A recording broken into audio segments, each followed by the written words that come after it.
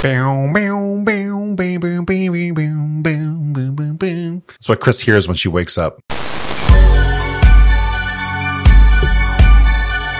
Greetings and salutations, and welcome to the 2023 spooky season with Hacker Slash. If you're joining us again, welcome back. It's showtime. If this is your first time listening, welcome to the party. We are a horror movie review podcast dedicated to telling you whether a movie is a hack, a total joke, a waste of time, or a slash. Totally killer. Pun intended. We believe horror is for everyone, and as such, we're rating these movies with the perspective we've gained from our varying walks of life and the flavors of fear we fancy most. My name is Chris, and I'm your friendly neighborhood slasher enthusiast.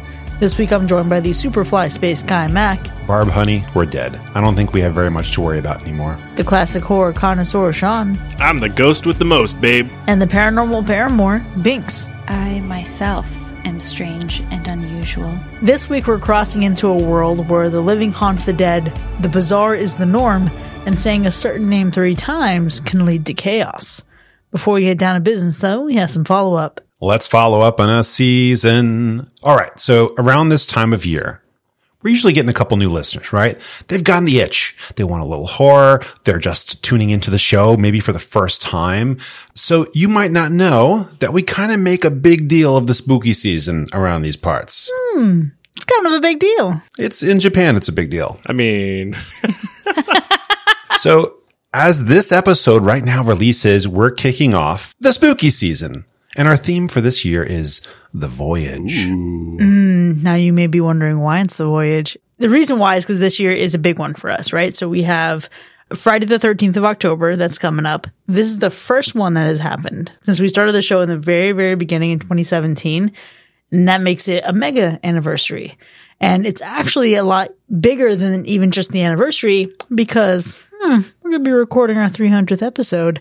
So it's kind of like this journey of not only how the show has changed over time, how we have grown over time, but just the evolution as a community over 300 episodes is kind of fucking wild. Why does that make me want to cry? It is absolutely crazy.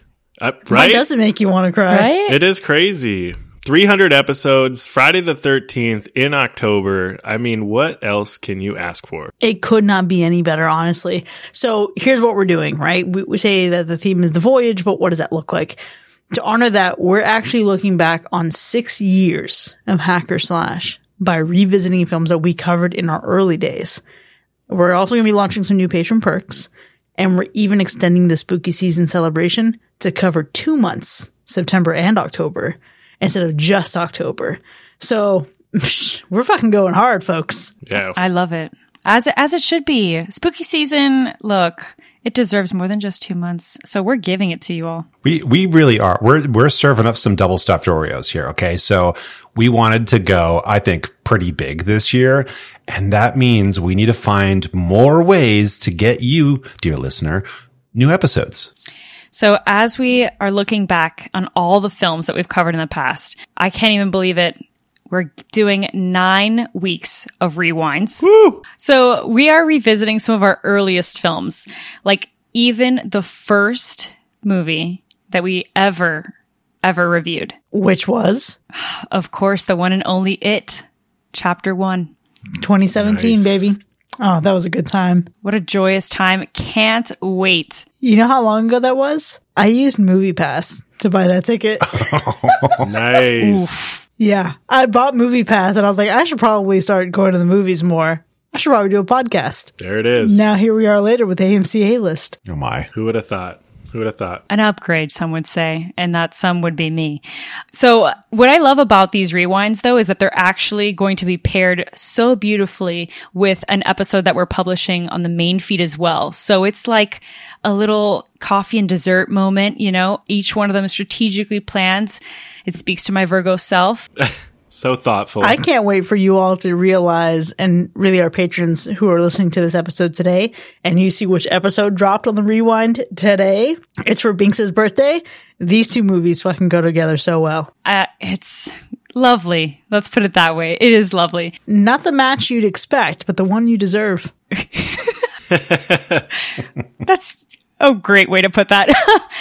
Talking about the main feed, and not only are we double stuffing, like double stuffed Oreos, our lineup in October, we're doing 2 episodes a week. Friends, that means 3 episodes a week. So 2 in the main feed, 1 for our patrons. That's a total of 24 episodes for your listening pleasure. Putting in the work. Literally the most we've ever done. 24 episodes is usually, 52 weeks in a year. So whatever that fucking math is.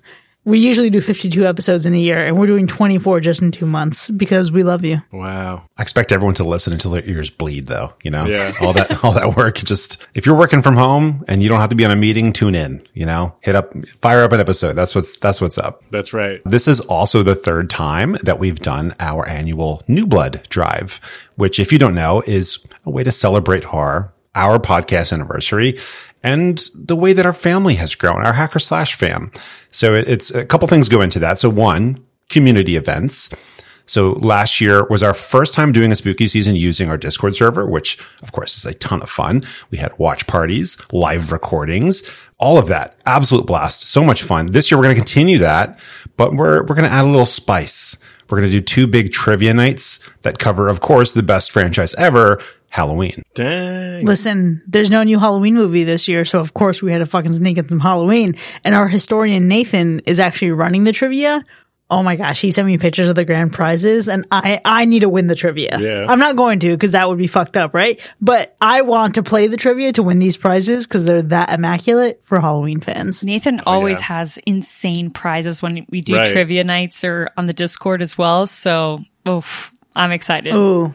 Yeah. And honestly, I'm even just thinking back now. Last year, doing the spooky season for the very first time, Sean, your first episode ever was live on Discord, wasn't it? For the Munsters? I think so. Yeah, look at that. I think it was, yeah. Oh, it's going to be good. Folks, stay tuned to the events tab. You're not going to want to miss a single thing that happens in that Discord. It's going to be a party. Now, if we're having a big birthday like we're having this year, it's only fair that you get us all gifts. Just kidding. It's only fair that we get you gifts, right? So for the last few years, we've had these amazing special posters commemorating the anniversary. And this year, we're going to do it again. So every new member who signs up for our premium tier between the 1st of September and the 31st of October and sticks around, guess what? You're going to receive your very own print. Wow. Yes. That is Nice. Hey, that's pretty cool. Being Sean, how does it feel to be on a poster for the first time? Oh, I am pumped. I am so pumped. On a poster, I feel so legit, so official. Right? So honored, Yeah. Hopefully somebody frames it, puts it up on their wall, maybe their living room, so everyone can see it. Some of the past ones have already been framed, and we've gotten pictures of what they look like. It's pretty good. That's awesome. Wow. That's awesome. Oh, that's so sweet. Here I am like, I guess it's just going to be my mother that's framing the poster. Literally, no. Sometimes people sign up just for this. Wow. I love it. Sean, we're home decor. Right? Look at that. Who would have thought? Who would have thought? So cool. So right underneath the Live, Laugh, Love sign, the Hacker Slash poster. Yeah. Obviously. That should be the tagline for the poster this year. Live, laugh, love in these conditions. Both of those things. Wow. That's not all though, because again, if you're new, you may not know about something. So we're going to tell you a little bit about it. It's our free sides. Oh yeah. I got to tell you, just so y'all know, if you're on the fence of even kind of like becoming a member here, right? Let me just tell you about what I consider to be one of my favorite perks, one of the best perks that we give. And for those of you who don't know what I'm talking about, after every episode, our members are treated to a bonus segment that we like to call the B-sides. And in the B-sides, it has so much fun. We have everything from like random like banter as we, getting ready to get into the episode. There's bloopers, some hilarious comments that make me laugh out loud. If you don't know, before I jumped on to this podcast with you all, I was a listener. Okay. And I listened to, over 100 episodes driving to and from work every day. And these B-sides had me laughing out loud in the car at times. Some really great content, but sometimes we'll even go off on tangents and just go off the rails into some wild stuff. And there's just so much good stuff in there. And man, there's just no other way to experience how the other half of our members or our listeners live without checking out the free sides this spooky season. Oh, for sure. And now with 100% more After Dark content. Oh, yeah. I'm sorry. That's probably semi because of me. I could not agree more with you, Sean. Look, I'm on this podcast and I will re-listen to our own B-sides because of how funny we are in B-sides, right? Like, so good. I'm so excited. Now, I will say, like, if there is one perk, definitely free sides. So you're going to want to listen to that. Oh, I'm so pumped about that part. Yeah, you all get to sample it for the month for free. Well, for the 2 months for free. Usually it's just free during October. We're allowing all of our listeners to have free sides on the main feed. But come November 1st, it's back to B-sides, baby. And let me tell you, sometimes you never know what gets left on the cutting room floor until you actually hear it in B-sides. That's true. You got to check it out. I have no doubt that we will turn some of these listeners into members.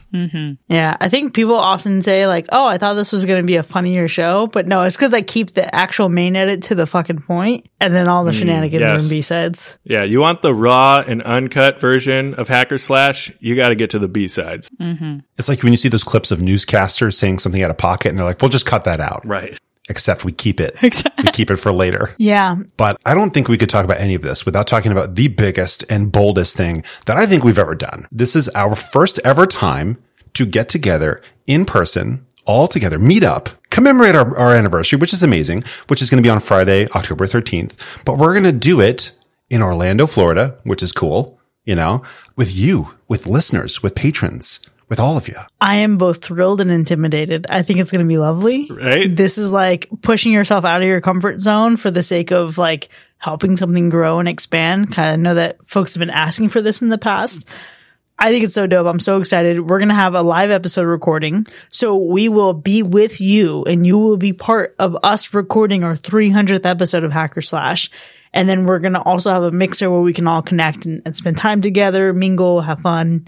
Then the following night, and this is what I think I'm most excited about, several of us are going to be going to Halloween Horror Nights to enjoy the spooks together. Oh, I cannot wait. It's going to be such a good time. Just imagine. We're just going to be going through, you know, the haunting attractions of Halloween Horror Nights as a group. I mean, man, we all haven't even hung out together. Oh, really? I mean, if you think about it, like that's going to be quite a moment. I was just going to say, I'm so excited. Oh, not me. Oh, my Scorpio moon. I'm getting emotional. Ew. Well, y'all haven't even met Mac yet. I know. That's what I'm thinking about. Oh, okay. So listen, for as excited as I am for y'all to meet, I had this moment the other day. I was talking about this at work. I was going through my time away request for October. And then I realized and I remembered we already have several folks who have made arrangements to fly in from across the country. Mind blowing. Bro, not even across the country. Some folks are flying in from Canada. That is insane. It's real. It's real. It's here. That's like insane to me. I've even spoke to my family about this and it's just like incredible to think about. You know, not only are we celebrating such an incredible milestone, but that people are like flying in for this to hang out with us, like to hang out with fellow community members, to watch me scream my ass off at Halloween Horror Nights. Like, hell yeah. I love it. It's going to be amazing. Y'all need to join us. Well, if you would like to learn more, just go to go.hackerslash.live/meetup to get the deets, you know, get your ticket. Get the ticket to the live show while it's still available because, you know, eventually you're not going to be able to. So, you know, get in there while you still can and hang out with us and laugh and listen and love. And live a little bit. A little bit. And that's our follow-up. While turning our eyes to the present, in the late 80s, visionary director Tim Burton, now known for his unique eccentric style, was just making his mark in Hollywood. At this point, he brought us a tale that blurred the lines between the living and the dead. The film proved to be a departure from the typical ghost story. Instead of the living being haunted by the dead, it flipped the script, and the spirits of a dearly departed couple found themselves tormented by an insufferable family that took up residence in their beloved home. In a desperate bid to reclaim their peace, they enlisted the help of a spirit known for his malevolent mischief. The film was a significant milestone in Burton's career, marking his second feature film as a director. It was also a stepping stone for many of the cast and crew who'd go on to have illustrious careers in Hollywood. Now, the film's budget was a whopping $15 million, only $1 million of which was dedicated to the creation of visual effects and unforgettable set designs. And Danny Elfman also composed a score that added an extra layer of whimsy and eeriness to the film, which ultimately helped its blend of comedy, horror, and fantasy strike a chord with audiences, thereby cementing its status as a beloved cult classic. This week, we're talking about Beetlejuice. Who's seen this one before? If any of you tell me that you haven't seen this movie, we're going to have serious problems. She's cutting us up at the meetup. 1,000%. I mean, of course I've seen this movie. I'm even wearing a Beetlejuice cardigan right now. Okay. It's like, you might as well say that Beetlejuice is like maybe 1/3 of my identity. And yes, Hocus Pocus being the second, and then Stranger Things being the third. All right, well, let's move on. I have actually seen a lot of Tim Burton's earlier films. And when I think of my childhood, the first movies that I ever remember seeing was Beetlejuice, Pee-wee's Big Adventure, Mars Attacks, Tim Burton's Batman's. Like, I don't know why, but me as a very, I might have been maybe 4 or so. That's one of the very few times where you can remember your childhood as a very, very little kid. It was Tim Burton films, and Beetlejuice being right there, glued to the TV screen. Oh yeah. Beetlejuice and Nightmare Before Christmas for me. Those were the moves. Definitely. Dang, I saw Mars Attacks in theaters. That was a good time. I mean, you're saying everyone has to have seen this before. I mean, really, who hasn't seen this one before? This is a bona fide classic. I mean, it's pure nostalgia, just like you said. This is my childhood. I grew up watching this movie. I own this movie. I've watched it, I don't know, 20, 30, I don't know how many times. I lost count. It's just insane how many times I've seen this movie. It's so nostalgic that it's something that I watch every year, every October. It's a classic. How could you go wrong? I don't think you can go wrong, watching this movie. I have seen it a bazillion times before. And like you, Binks, I've seen a lot of other Tim Burton stuff. I think if you're part of our generation, it's probably vital to your existence to have seen these movies, right? Edward Scissorhands, that just the aesthetic of that movie has lived with me to these days. I mean, Batman, absolutely. If you were born in the 80s and or early or mid 90s, you probably at some point pretended to be Michael Keaton as Batman. Oh, for sure. He's just guaranteed. For sure. I mean, honestly, Absolutely. For me, he's best Batman. Well, I'm gonna go ahead and agree with you there. And but I think Tim Burton's movies over the years have really they've just become a part of you. It's just that's part of my existence. And this is one of those movies to where it would seem insane to have somebody say that they've never seen Beetlejuice unless they're part of, the next generation, in which case, oh goodness, they have missed out if they have not seen this yet. Well, I'm so glad we're bringing this up then, because I do think we have quite a mix of folks who listen to this in terms of demographics with age range. I think naturally we tend to fall very comfortably with people within our own age group in our 30s and maybe late 20s. But I'm remembering and realizing that my niece and nephews listen to the podcast and they're Gen Z. Yeah. You know what I mean? We have a lot of folks who are discovering us on Spotify who are Gen Z. And I wonder how many of them have actually seen Beetlejuice. That's a good point. So this is a fantastic moment, I think, to re-examine this, especially given that this might be one of the first times we're really doing a family-friendly horror movie on the podcast. We've had some mild ones for sure that we've considered a really good gateway drug into horror, but this is one that straight up children just watch. Yeah. This is baked into our childhoods and not in an inappropriate way. So I think that's a really interesting moment for us. Man, I saw this movie so much when I was a kid, but here's the kicker. I haven't seen it since I was a kid. Oh, I haven't watched it as an adult a single time, and not for any lack of loving it. I just happen to have not. Wow, that's incredible. It is. I think this is one that I watched so often that when I was a kid that I've never had really any trouble remembering it or thinking about it and then feeling satisfied by how much I did see it already. But I'm also not someone who I think turns on a lot of things without some level of intention behind it. And for some reason, Beetlejuice, maybe because I just don't own it, has fallen to the background of oh, okay, maybe I'll watch it if there are kids around, but it hasn't been at the forefront of things to watch. I mean, I watch the movies for the podcast and that's about it these days. But let me tell you that while I was watching this, it felt like a warm hug. It felt like I was in the 90s again. This movie came out the year before I was born, and it felt like I'm watching this here in my childhood home, and I'm like, damn, this really hits. This is nice. I did forget a few things. I forgot what a perv Beetlejuice is, so that's fun. I forgot how fucking amazing Winona Ryder's performance is.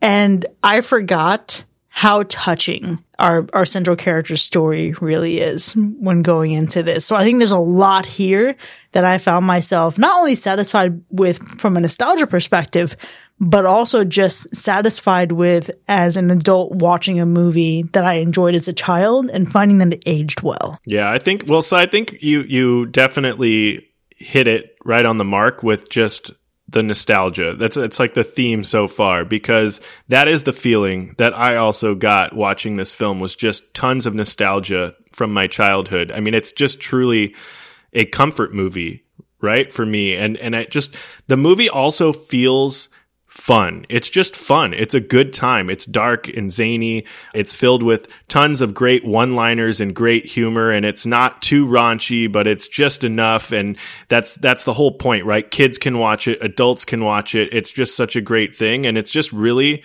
hard not to have a good time watching this movie. And so the whole time, I'm just like a kid in a candy shop, like smiling from ear to ear watching this film. Absolutely. And I think it's just incredible. We've talked a lot about like how it's just resonated and for our childhood.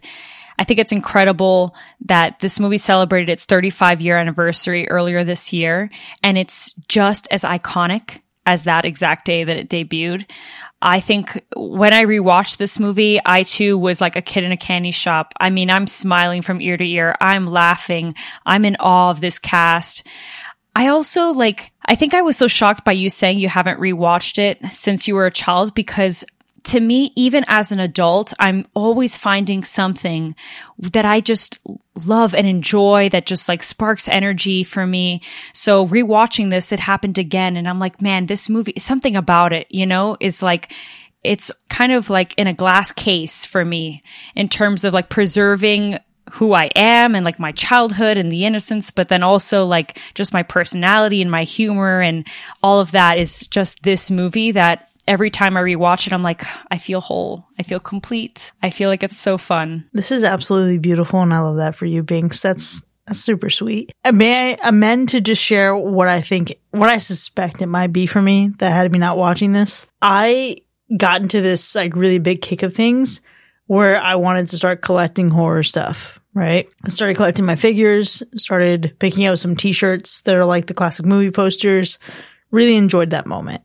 And every time I looked on certain websites, right, like Box Lunch is something that in the fall typically will have some good shit. If it's not October, you look at their website, you click horror, it's only Nightmare Before Christmas. And I think that's where this movie has kind of fallen for me, where it's like, I wouldn't say watered down horror, because I think this does trend in like a really good horror comedy zone, but it's the PG-13, actually no, just PG in my mind. Like it's just a totally safe, inoffensive entryway into horror. So I think I just haven't needed that purity in so long that I didn't go looking for it. That's fair. It is one that I think should probably have been added to my I don't know if comfort movie is the right pick, but like top movies that I could legit watch once a month if I had to and still enjoy them. There's something about it. Sometimes movies people describe as classics, or at least classics to them. They're kind of like a museum piece, and you can watch them and you're like, oh, interesting. Like I have to consider the context. I need to know when the movie came out. I need to know the social, situation at the time and consider all these things. And I can then enjoy it. And it feels kind of dead. It's like a dusty book, those movies. This movie, considering the subject matter while watching it, I realized this movie is so alive. It is so insane how much like vibrancy there is to this film, whether it's the set or even just like the people, the wardrobe, everything. There's color in places that you wouldn't expect given the subject matter. And there's a lot of, I don't know, it's like juicy, right? The acting is a lot of fun. The dialogue, everything about it is such a movie full of life. And while you're watching it, maybe that's why it's so comforting. It's like it's dealing with such a kind of a dark, morbid topic, but at the same time, it brings so much life to that.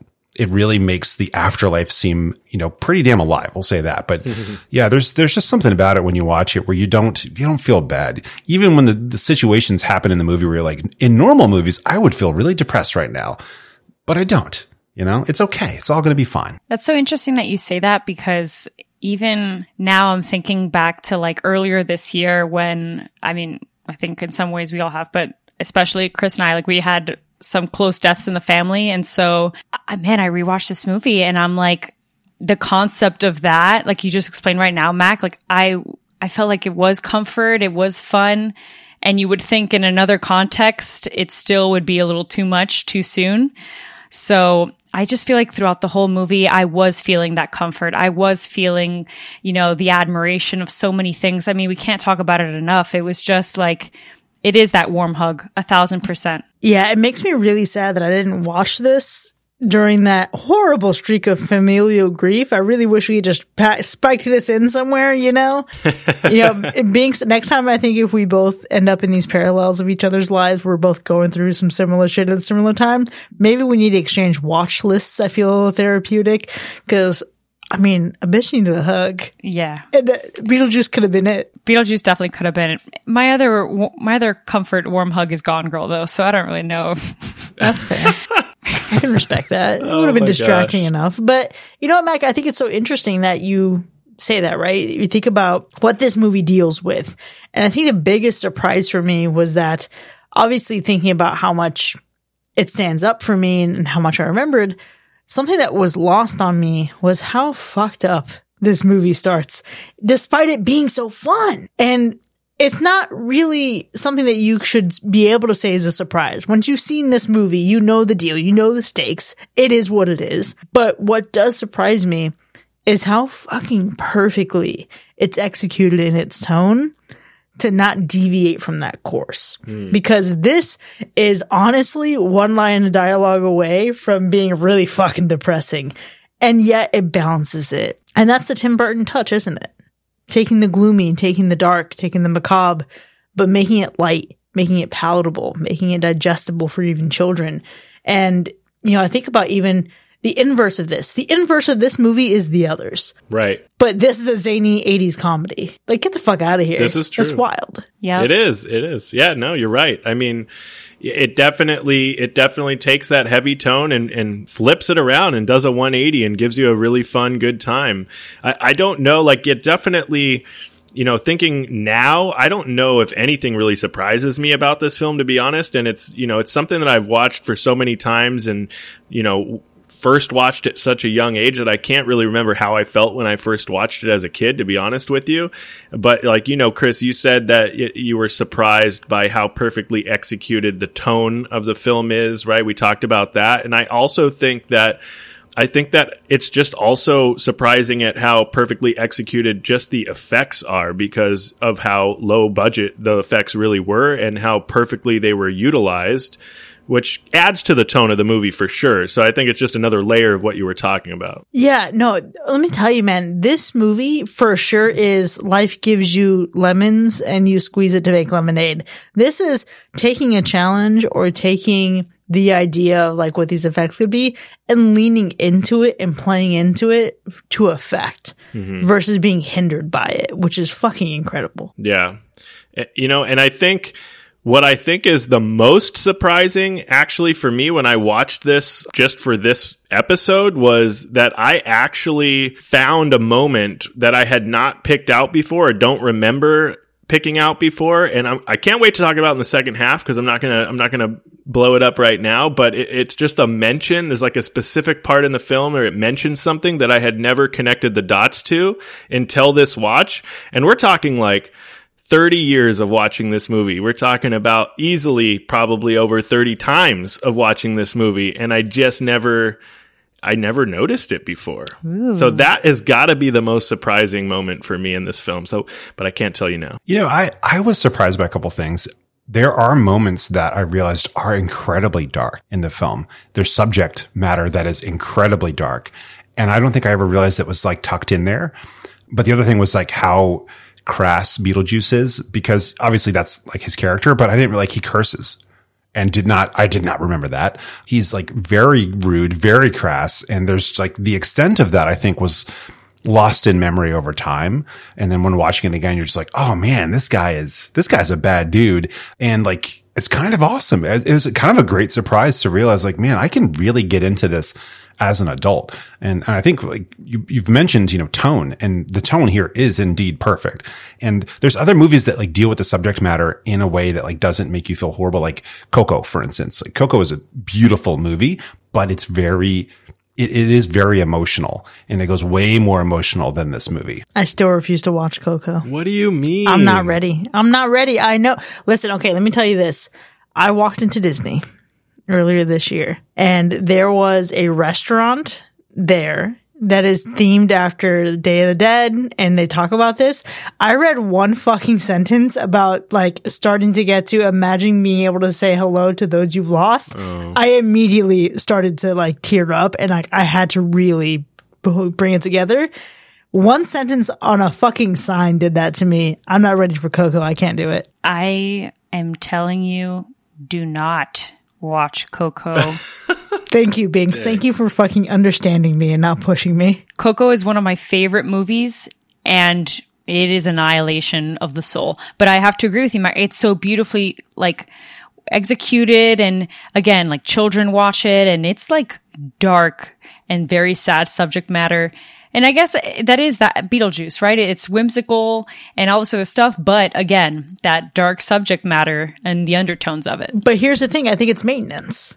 I think if you have Coco before you need Coco, you're in a great spot. I didn't have Coco before I needed Coco. No, maybe not. Okay. Well, even then, like Beetlejuice aside, like I haven't watched Beetlejuice since I was a kid. And maybe if I had confronted these themes and made peace with those themes, like I think even like Binks, I think you and I went through very, very similar things, but I also think that you as a person have processed and worked through so much of that, and we're expecting so much of that more than I ever allowed myself to be. I see. So I think that's like a difference between us there, where I probably needed to watch Coco 70 fucking times before shit got real for me, before I moved back home. But then I didn't, and then here we are. Well, now it's too late. Okay. Look, the one thing that surprised me actually didn't, but let's get into it because it's necessary. This cast, I think we've already mentioned it, but I want to like name some names here because I think it's important. Glenn Shaddix, rest in peace, also known as the voice of Mayor from Nightmare Before Christmas. Important that the people know. There he is. Iconic. Absolutely iconic. The People's Mayor, if you will. The People's Mayor, 1,000%. Catherine O'Hara. Do I even need to tell you where she's from? Hello. More recently, the one and only iconic Schitt's Creek. But so good. I mean, incredible actress, without a doubt. My idol in life, Winona Ryder. Do I also need to get into it? Probably not. I'm going to leave it there because if you don't know who Winona Ryder is, then I don't even know what to tell you personally. Famed goddess Winona Ryder, yeah. There we go. We got Alec Baldwin. He's gotten into some things recently, but gotta say his name because yes, he's in it. Let me tell you, this is my favorite Alec Baldwin movie. Interesting. I find that I'm generally, I think, not a fan of Alec Baldwin. I think he looks kind of gross. It's funny that you say that because this is Alec Baldwin's least favorite movie that he's ever been in. Yeah, so. Well, that makes sense. It tracks with me not liking him very much. Well, there you go. But you know what? Someone who you should love even more, Gina Davis, who we're actually going to be talking about sometime soon. So I can't wait about that. But of course, the one and only, the star of the show, Michael Keaton, the people's Batman, or at least our Batman, who is literally in this movie for just 14 and a half minutes. Right. That is insane to me. He's literally the main character on only 14 and a half minutes of screen time. And let me tell you that he is incredible. Don't even let that deter you because this movie is great and just tells you how great the rest of the cast is for something like that to be the case. But all that being said, as big of a Tim Burton fan as I am, I'm going to be the person to bring up a disappointment because, hear me out, I have to call out Tim Burton for his earlier films and his casting because, man, boy, oh boy, his earlier films are white as hell. This is like there it is. A full-blown white cast, friends. It's rough. Yeah, I think there's maybe one person in the film that isn't white.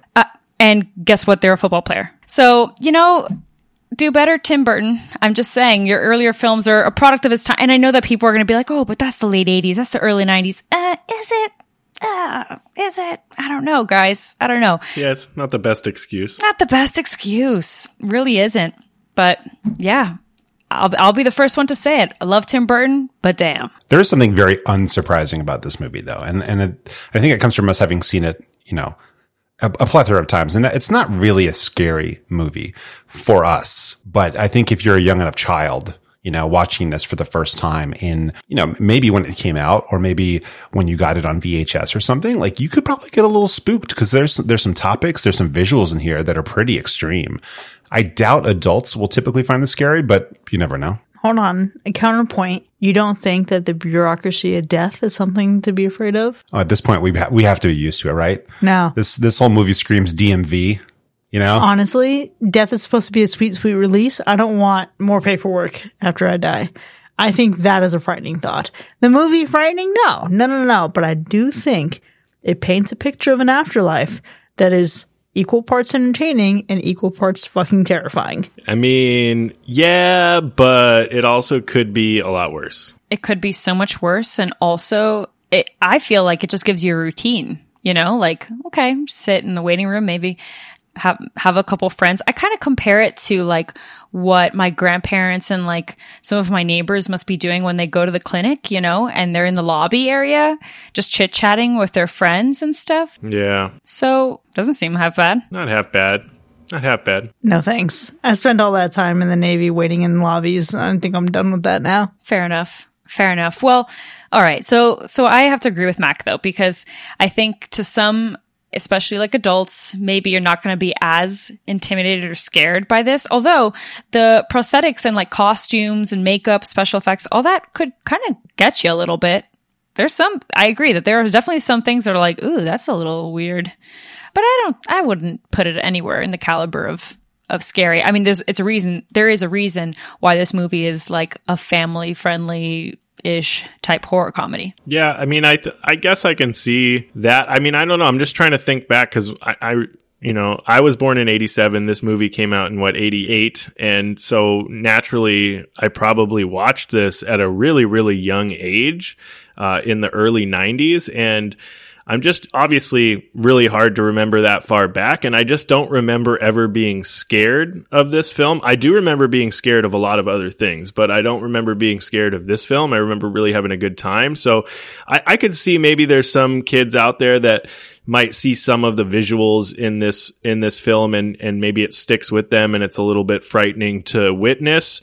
You're not going to get any like jump scare type things, really. I don't think there's anything like that or anything truly haunting that's going to come to get you in this movie. It's really just a really I don't want to say wholehearted, that's kind of a weird way to put it, but just a movie about ghosts and possession that's truly, like we all said, for the whole family. It's a dark film, yes. It has a grim story, sure, but it's just the way it's done just makes it feel fun, so it doesn't feel frightening at all. So I don't think you would really find, or your average viewer would really find yourself scared anywhere during this movie, but you will have a good time. I promise you that. And I think this is so interesting to consider. It's a good time, yes. And I think it's a good time because of its approach, as I mentioned earlier, as a zany 80s comedy. I think it's more original the more you think about it and the older this movie gets. But then when you think about it in a time capsule of what it is, like, yes, it's a unique movie. Sure. But this is also, again, one of Tim Burton's early films. It has a certain level of familiarity to it. And I think family-friendly ghost movies is not something that we haven't seen before. But this is a very interesting experience for me. But the more ghost movies we get, the more I feel like this one stands out on its own. Which is usually not how that works. Usually it comes after something and you think, damn, it really did something well. And yet this predates so much of what we consider to be a good ghost movie. And it's out here making the others look like chump change. Yeah, I mean, look, I don't know about making the others look like chump change, but it's just a better feel. I think this has to be an original film when we talk about original films, because you know, it tells you a ghost story from the other side before any other movie that I can recall really did something like that. I think even Tim Burton himself said something along the lines of this film being like a comical version of The Exorcist told from two dead people's point of view, right? And so, yeah, you can have hints of different things, but I don't think anyone had ever done anything like this, even just from the story aspect, let alone the visuals and the zany different approach that was taken to make this movie come alive. So if there was an original movie that we're going to talk about, I mean, this has got to be up there with originality. Damn. Ghost was in 1990, 2 years after this movie. Right. But one was Ghostbusters. No, I'm kidding. Casper? No. Yeah, but we're talking about, Casper was 92, 90 something. But yeah, I don't think you can compare this to another. You can compare it like in relation to other movies in terms of like how different it is. But I think trying to compare it to being super similar is just like a wasted effort. It has so many quirks that it makes it seem like its own universe that you could live in. You could just crawl into this place and it would seem logical because it's so quirky and illogical. It just has a feeling that nothing else really matches except for other Tim Burton films, except for Nightmare Before Christmas. You know, there's feelings that match it, but there's not exactly a story like it. There's not exactly the dialogue that's like this. There's just something about it that is unparalleled when it comes to any ghost movie, or honestly, what other movie is like this? Non-ghost or anything. Yeah. None. The answer is none. And I will say, so Michael McDowell, he's the original, obviously this story is from him. He's one of the writers, or the main writer really. His original story for Beetlejuice was supposed to be way darker, way more sinister, and thank goodness, no offense, Michael McDowell, but thank goodness that wasn't the case, because then it would have been so similar to what we've already seen, right? What makes this so unique is that it's zany and light and funny. We keep saying it around something that it could be very dark or is dark, right? And I definitely agree with Tim Burton that it's got a little bit of Exorcist from a different perspective, even Poltergeist as well. But I agree with you too, Mac, whether it's like you can't necessarily compare this movie to anything else and say that they are exactly the same. You know what I mean? Like, yeah, it's got the hints of this and that, but it's something that is so unique, and that's why it's withstood the test of time. Why we've seen so many things unfold after this. Why, we've got Halloween Horror Nights that just recently, just a few years ago, did a house based off of Beetlejuice, which I went to. Yeah. Was incredible. It's great. Had a blast. We used to have, speaking of actually, Universal, they used to do a show for Halloween Horror Nights. They've got Beetlejuice walking the street. Like, he's just an iconic character. It's an iconic movie. That is the testament of how original, in my opinion, this movie is. You know what else stands the test of time, though? That fucking ending, because I loved it. This ending gets better every single time I see it. And, I mentioned earlier about how this movie feels like a warm hug. The ending of this movie feels like the deep sigh that comes after a good, satisfying hug. Like when you're still in the clutches of embrace and you're just, Dang, that's a good way to put that, though, because I mean, I didn't really know how to put words to how I felt about the ending outside of it just feels like a really perfect, happy ending. It just very lighthearted, right? And not to say like that the film didn't take a lighthearted approach to a dark tone that we keep saying, but when you compare it to the rest of the film, it was a very lighthearted, nice, wholesome, happy ending. Without a doubt. And for me, I just think like all I'll say is that Harry Belafonte and Beetlejuice are synonymous in my head forever. For sure. It is the perfect combo. And I'll leave it at that. I've got nothing else more to add other than, ending is phenomenal. Cherry on top. The sigh after a great hug. That was such a good example, Chris. A lot of movies I think have an ending that like lands the plane, but it lands the plane kind of wobbly and you feel the impact. This movie lands a plane with like fireworks. Like you touch down and there are literally fireworks exploding everywhere. You didn't even feel the impact of the road. All you feel is just like, wow, I thought the ride was good and now we landed and the landing was great. It just absolutely executes a great feeling ending.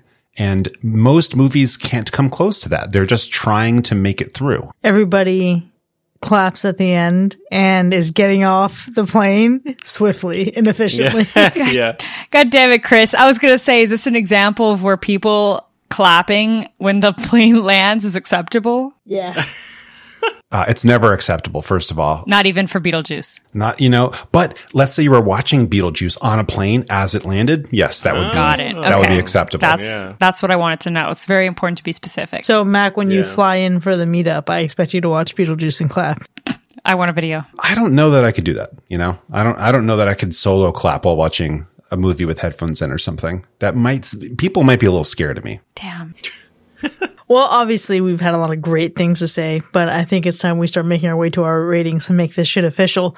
Before we get there, though, Sean, how would you describe the gore score? I mean, well, there really isn't much real gore in this film, so it's definitely getting a low gore score, but like what it does have is some really wacky and fun effects that can, to the points we made earlier, they might be alarming for some small children, but nothing to elevate the gore score here. It's getting a low gore score for sure. And what about the animal report? No animals are harmed in this movie, but I can't believe I'm going to say this.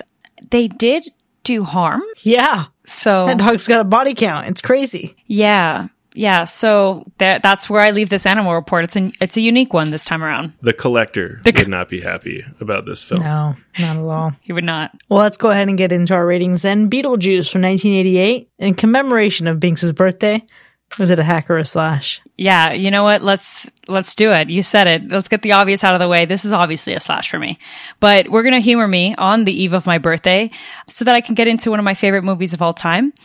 To quote Beetlejuice, actually, I've seen Beetlejuice about 167 times, and it keeps getting funnier every single time I see it. Okay? This movie is a fun time from start to finish. It's incredibly quotable, obviously.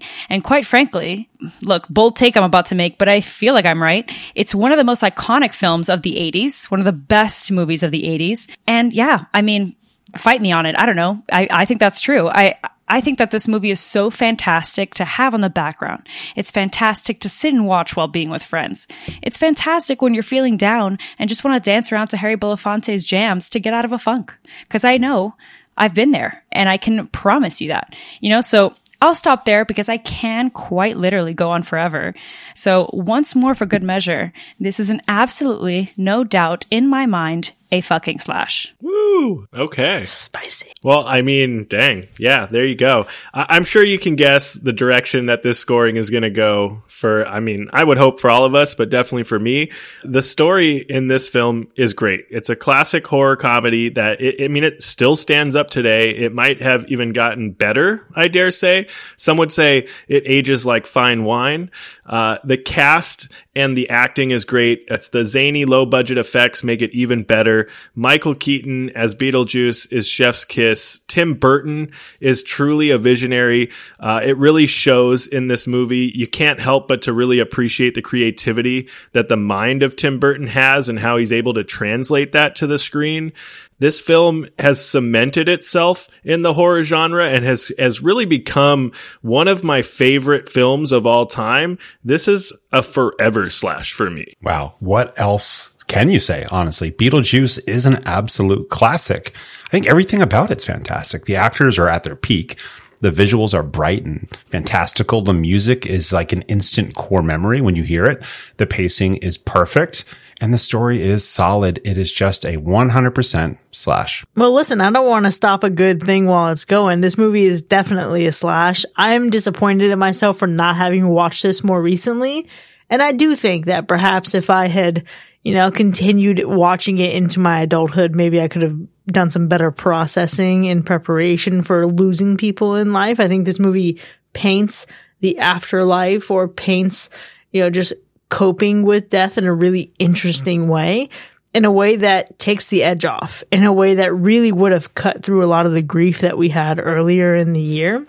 And I think what stands out to me the most from this movie in particular is the fact that while I didn't watch it into my adulthood, I think it has cemented itself as a movie I'm going to show my kids. Like, this is a great pairing with Nightmare Before Christmas, which again is a perfect November 1st to December 25th movie. But I think it pairs itself really nicely with that and is actually going to be the foundation of like a horror collection that I build for my future children. I don't know how many pure wholesome movies we're going to be doing on this show, but this is a great way to kick it off with a Universal Slash. Now, you can find this movie streaming online. You can check the link in our show notes to see where you can find it right now. Either way, join us in the second half so we can unpack this goodness together. We'll see you in a bit.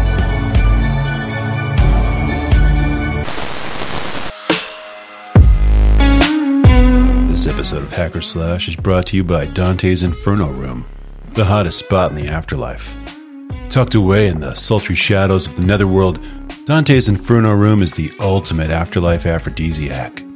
It's the perfect place to shake off that post-mortem chill. And when we say hot, we're not just talking about the temperature, folks. It's a place where the temperature's always sizzling, and the spirits, they're absolutely smoldering. Dante's Inferno Room is not your typical haunt. It's a place where the spectral and the sensual intertwine, where the ethereal and the erotic dance in mesmerizing masquerade. It's a place where the afterlife gets a little after dark, if you know what I mean. Whether you've been on the other side for a moment or a millennium, Dante's Inferno Room is the place to be. Savor a phantom cocktail at the bar, or sway on the dance floor with the most alluring apparitions you've ever laid eyes on. And don't worry about the dress code. In Dante's Inferno Room, it's all about feeling comfortable in your own ectoplasm. And for all you sleazy poltergeists out there, don't forget about our witching hour between midnight and 3 a.m. with deals so good it might just make your heart stop again. Looking for a little more thrills and chills? Join the VIP experience in Lydia's Dark Room for an experience that is guaranteed to raise something from the dead. So when you're feeling a little too mortal, remember, Dante's Inferno Room is waiting. Because in the afterlife, the party's just getting started.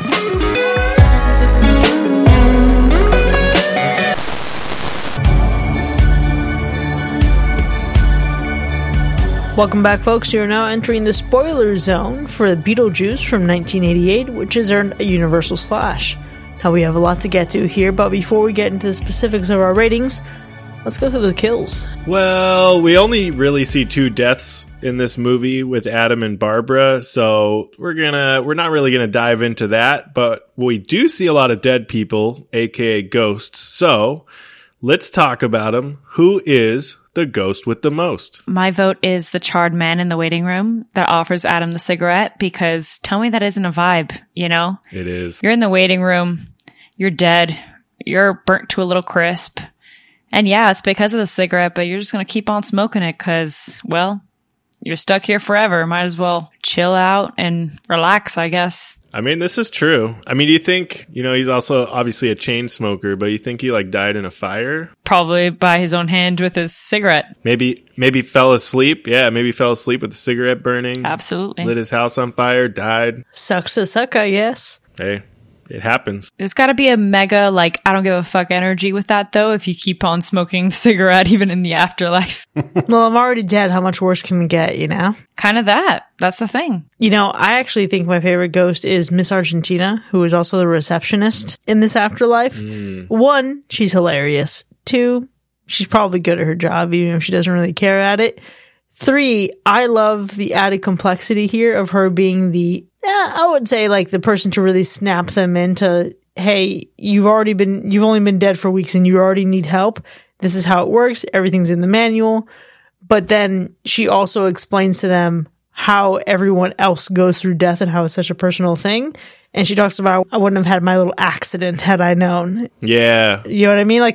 There's some depth there, even for a character who's pretty fucking funny. This is true. I loved that part too. Oh my gosh. So good. So good. I also love that she's so brightly colored, you know, because I think a lot of times you imagine ghosts are going to be pale and boring, and her hair and her skin tone are just super cool. I think it's because she was bold, bright, and full of life. Miss Argentina, what can you say, Mm-hmm. I do enjoy the magician's assistant as well, aka the woman sitting on the couch with her, body cut in half.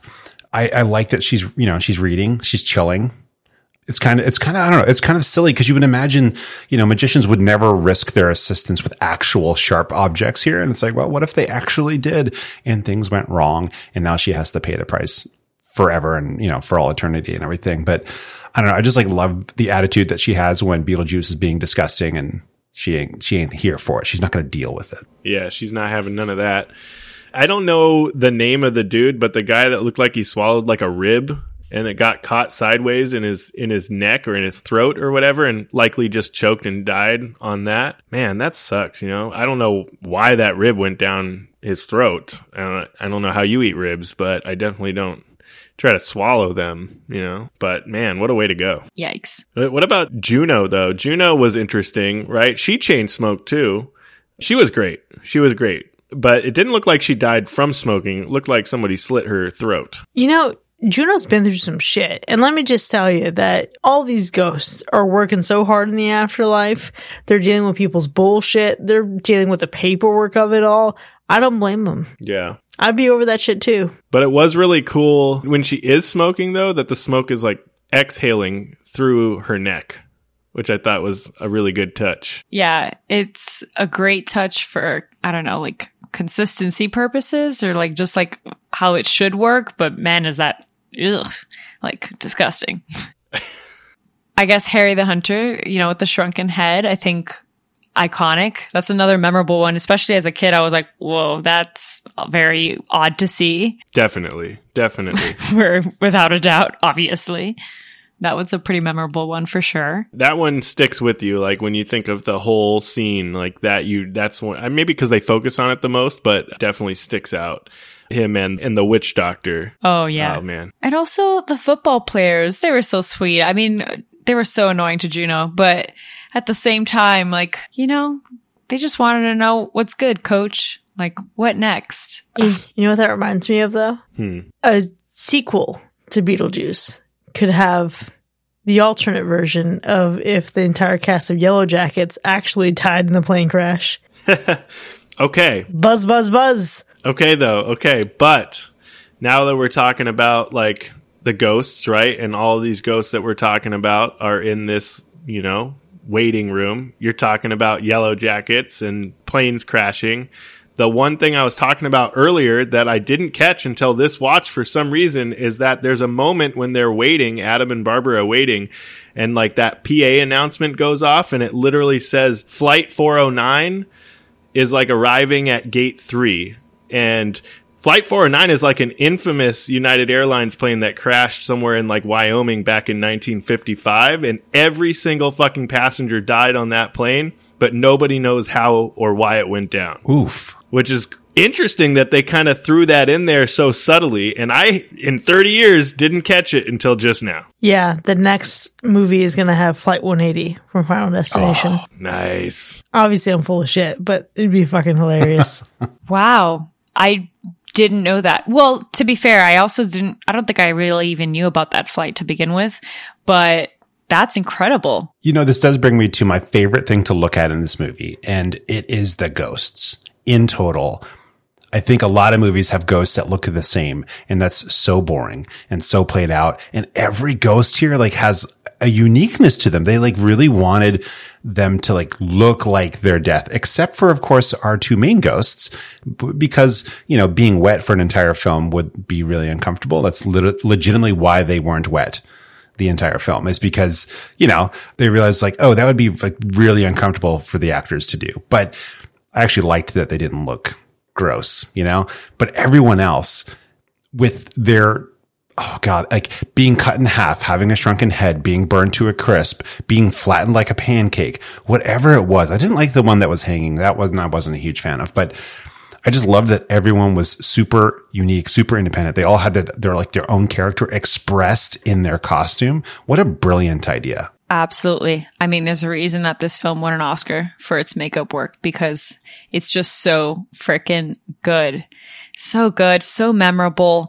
You mentioned costumes. I think that's my favorite scene, because there is no way on this planet that I will ever think of a red dress, an elegant, like 80s, 90s type of vibe, wedding dress, and not think of Lydia's red wedding dress. Like, that's just seared in my head. Honestly, all of Lydia's costumes are out of this world phenomenal. I think the one that resonates with me the most, that is just like so my energy, is her with the with the big hat when she's first taking the pictures outside. That whole outfit is like, oh, it's just chef's kiss. So, so good. And one thing I'll say, another thing that like, it's not just me. This is just a why don't think. Tell me that you don't think of white and black stripes, and maybe you think of a zebra, but you also probably think of Beetlejuice. 100%. I think of three things and three things only before I even get to zebra. I think of Beetlejuice, Nightmare Before Christmas, and Elvis Presley's Jailhouse Rock. You missed me with the last one. Of course I did. Jesus Christ. But think about like how incredible that is. Just like two hues. I mean, literally white and black stripes.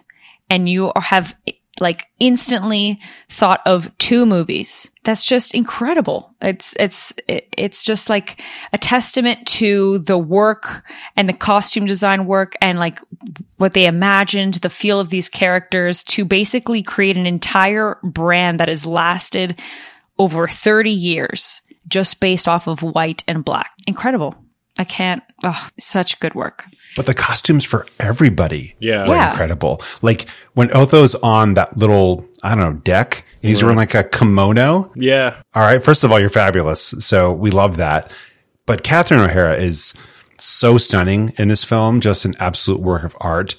And her costume, it's absolutely New York. When she first shows up, like decked out in black, and you're just like, oh, 100% New York. And then we see Lydia, of course, also wearing all black, but in a very kind of different way. It's just brilliant. Brilliant. And then, of course, the husband, the father, kind of looks like a finance bro, you know? He's got the button down on. You can tell that he works in an office. Have you ever seen two people more mismatched than these two people? Right. I mean, you know, it played well. It played well, I thought. Oh, absolutely. But yeah, they definitely were polar opposites from the way they looked to the personalities. Completely just opposites. How did that man contribute to the making of Lydia Dietz? I don't know. I was going to think of a response, but actually, yeah. Yeah. Exactly. That's true. I know. Where's the real mother? You know. I would believe more so that Lydia Dietz is a Delia Dietz tormented daughter with an estranged relationship with her mother than I would believe that she's Charles's daughter. That feels weird. It does actually. Now that you mention it, it does kind of feel a little odd and misplaced for sure. Yeah, you know, costumes, makeup, definitely. Obviously, we can talk about the effects all day long. There were some really good looking, like, obviously not amazing effects, but like the effects and the way that they worked with it was just so fun. Like you think about, you know, scenes where Adam and Barbara are like pitching their scare tactics to Juno, like that effect on their faces or whatever they did, elongating the face and taking the eyeballs out and all that was super, super fun, really cool to look at. Even when they're like being, you know, summoned into their wedding clothes, minus the transition effects, of course, because those were terrible. But the way they looked afterwards as they were rotting and decomposing, really, really cool. But thinking of like I know this is going to be a little bit odd, maybe interesting, but I really, this time around, felt myself really enjoying even just the opening credits where it's going through the town, the aerial view of going into the town, and then it actually like slowly like transitions into the model town at some point when it's going closer to the house or whatever, which I just really appreciated this time. Like it was just a cool little visual to get. Yeah, I think that transition was super seamless. And again, another one, like as a kid, I was like, wow, this is incredible. And also like, maybe this isn't necessarily visual, maybe, I don't know, but like the concept of having like a little tiny home type thing was so cool to me as a kid. So just the way that they seamlessly transitioned that, I think was just like, wow. And then what is this thing? A whole tiny town like that they have built out. It reminds me of like the little toys I play at home, you know, like, I don't know. It's just so cool. There's something so cool about like all the miniatures throughout the film. Yeah. Because I don't know what it is about miniatures. You know that they're not like the real thing. And you know that they're silly, but it actually feels more real than a lot of the effects we get these days because it feels tangible. It feels like you could pick up the miniature. You would feel the texture just by looking at it. And you get stuff like CGI these days, and you're just like, I don't feel anything.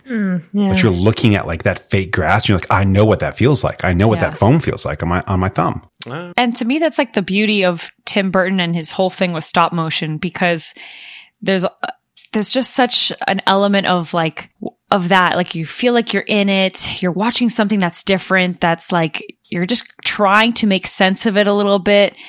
And that's with Nightmare Before Christmas. That's with Corpse Bride. That's with, all of these things. And even in Beetlejuice, where it's in few moments here and there, but that I think it's such a different thing that, man, why is there not enough stop motion nowadays? Well, I guess Wes Anderson definitely is another biggie fan of that. But yeah, I think now when we talked about obviously the sequel, but when we think of that, Bring it back. We got to do stop motion. I really hope so, because that's like the gem of this movie, or one of the gems. Obviously, there's a ton, but like a big part of it is the visual and the stop motion. And like you were saying, Mac, like you just kind of like love the miniature stuff because you feel like you're there and you can tangibly like understand what that's like versus just seeing it on regular screen. Man, that was so much of what I think made this movie so special. And you really said it beautifully. It needs to make a comeback, and especially with Tim Burton styling in particular. And that actually shows up really well in my favorite scene. Man, I love the little nods we get and the groundwork that's laid and the foundation that's set for what's to come with Nightmare Before Christmas. Because, when we get this moment when Beetlejuice is finally emerging into the real world, where we actually see him do some shit, and we have a little Jack Skellington at the top of the carousel that's on top of his head. And we also see, at several points in the movie, the sandworm that was inspiration for the snake design in Nightmare Before Christmas. Yep. This style, this aesthetic, it comes to life so beautifully. And obviously you're watching this in 1988, and this is just a Beetlejuice thing. Maybe you appreciate it more in Nightmare Before Christmas, but I know that I saw Nightmare Before Christmas before I saw Beetlejuice. So it's always been like an Easter egg kind of sensation for me. But man, to see these two worlds coexist and to see these two aesthetics coexist in such a great moment where Beetlejuice, for as little as he's on screen in this movie, he shows up and he shows out and chaos ensues. And I think that's where he actually becomes like, we get the payoff of what a malevolent force he is. And it's just such a fun, delightful moment. I see it now, right? But like, it's true, because like watching both movies as a kid, I never connected those dots. But now you watch it and you're like really appreciating.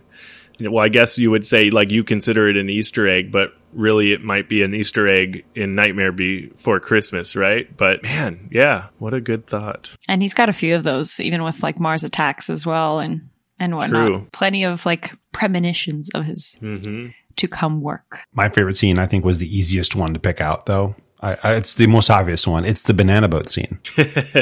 Yeah. Right? I mean, how can you not love that scene? It's so silly because when you're watching it, you can get into the movie and you could be like, this is kind of ridiculous, right? But when you think about it, it's like these actors had to pretend to be possessed while singing a Harry Belafonte song. It probably was so fun.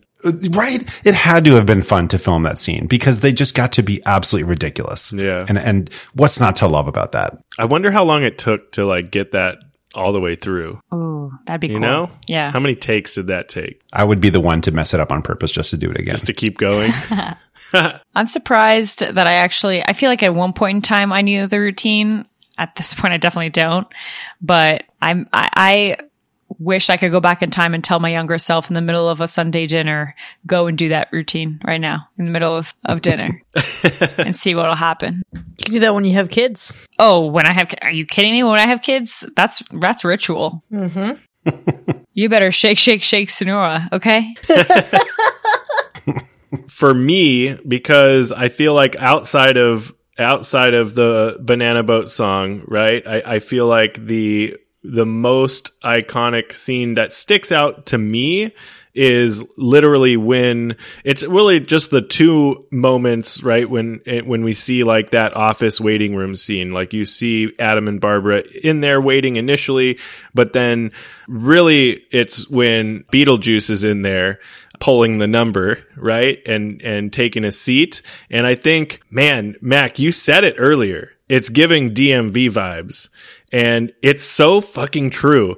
I don't know. I mean, I haven't really had that experience out here in Florida, but in California, or at least in LA, That is the fucking DMV. You will die in that waiting room. You can get there at 6 o'clock in the morning and there's already a line trying to get in, and you pull a number and you're sitting there and you're waiting for it to come up, and all you get, I mean, it's just sitting there like, now serving window, or like B65 at window number 4. And you're just sitting there like, when the fuck is mine coming? And it just like skips numbers. It makes no fucking sense. You're just there forever. It skips letters of the alphabet. It's your whole fucking day. You just want to die. I had this 3 years in a row going to the local tax office in Miami and waiting to pay cash for our property taxes. It was a fucking nightmare. Yeah. It's terrible. The only thing I could compare it to is sometimes at the Publix by my house, the deli. I don't know, man. They just start shouting different numbers, and I'm like, I can't stand here any longer. I just want some ham. Okay. Oh, man. It's like that football commercial. He pulls a number, and they're like, whatever they call his number. He's like, 52, that's me. That's me. Gonna get some cold cuts today. That's me. That's me. It's literally me. Oh my gosh. I love all of your favorite scenes, truthfully. And I can't even imagine picking just one, because I'm so serious when I say, like, I watched this movie and I really tried to think about what is my favorite scene. The whole movie is my favorite scene, but I know I have to say something. So one thing that I'll just bring up is, I guess, my opening quote, right? So Lydia, when she like has her real like good moment to speak to Barbara and Adam, like you get like some good dialogue out of her. This is like Winona Ryder, like ready to go. Her reaction when she's taking those Polaroids and realizes that they have no feet is like just pure awe, and like could care less about the fact that like she's seeing these ghosts, and just the way that she delivers that, like, I myself am strange and unusual. I can't even begin to tell you. That was when it was like, that clicked for me. I was like, yep, I'm Lydia Dietz. And I think in some ways, when I was rewatching this movie, I was like, man, maybe that's why, like, I'm so fascinated by like ghosts and paranormal. Although I am not fully Lydia Dietz, where I wouldn't be so cool, calm, and collected if I like took a picture and there were no feet of a, you know what I mean? Like, I am myself, and I'm a little chicken shit every now and then. So like, I might scream, but would I then want to know about them a little bit more? Would I use some of the practices I've learned to make sure that they're not like demons or something crazy? Hell yeah. But I just think she like really spoke to a group of young girls in their childhood, or in their like in the prime of their teenage years, that felt like they were just strange and unusual, and like liked things that weren't very gender specific, like to women, right? Like, I loved wearing all black, and yeah, I played with Barbies and all that other stuff, but I favored things that were all black. I favored weird music. I favored like all of this stuff that Lydia Dietz embodied in this movie, that just that quote alone was like, I feel seen. I feel so seen. Which I think is such a testament to her character, right? And just a lot of the character work that went into this movie. I think so many of the people that we get, whether they're as simple as ghosts in the waiting room, or as core and central figures as the entire Dietz family, and then Adam and Barbara, they feel so authentic, even when we have extremely bizarre lines of dialogue. I mean, how authentic can you really say Beetlejuice is? And yet, man, he really does feel like a crusty perv, doesn't he? He does. He does. It's part of his strange charm. You know, speaking of strange and unusual and ghosts, can I make a confession? Oh, sure. I'm scared. I think I am team kind of believes in ghosts. Oh, okay. Listen. Let's hear more. Still like jury's out, but I heard some rather convincing shit, and I want to research more, because I heard this like through a couple YouTube videos, but I heard it from a podcast that my girlfriend was playing as I was like struggling to stay awake driving back from Disney. Are y'all familiar with the story of Teresita Basa? No. Nope. She was murdered in the 70s. Okay. Right? So she was murdered. There aren't any leads. And at some point, one of her coworkers, and they're both from the Philippines, is channeling her. Like, her husband says that she's been like either on the phone talking to someone else and then suddenly shifts and starts speaking very differently, or wakes up from sleep, a dead sleep, sits up and starts talking in a voice that's different, speaking Tagalog, and is speaking as though she is Teresita Basa, and she's asking her husband for help. Whoa. Please help me. Please help me. Call the police. Tell them who did this. She names her killer and then also says he has this specific jewelry from my apartment. Okay. And so she was like, okay, it's Alan Showery. And so the husband and wife, they're like, this is fucking weird. We're not going to the cops. This is bizarre. We want to forget the whole thing ever happens. But then she keeps having these experiences and they eventually go to the cops. So the cops are like, this is fucking bizarre. But they check it out. Yeah. And it was the guy. And he had all the jewelry. That's crazy. Isn't that crazy? That is wild. Like, listen, I know that there are like some inconsistency, I think, in how the story has been reported over the years, but it was an episode of Unsolved Mysteries, I think in like the 80s or 90s. Okay. And like, I'm now obsessed and I want to like read everything I can because holy fucking shit, because this guy was convicted. Granted, he didn't end up serving the full term that he should have, but this man went to jail. He was convicted. Yeah. All the evidence was there. And this all started because someone said the ghost was talking. It was weird. Let's go, Mac. Go ahead. What do you have to say? It's a good ghost story, and obviously I would have to look it up to see It's a good ghost story. why it's wrong, but I'm going to drop a link in the show notes specifically to this. And I believe the podcast was Morbid that covered it. I think that's the one I'm thinking of. I'll drop a link to that. And Mac, you can also look it up. But that shit seems weird. And like what they're saying is, it's not like these people made it up for fame because they never wanted to do interviews about it. Like the husband and wife, they never wanted to talk about it. They only went to the police and that was it. Wild. That is wild.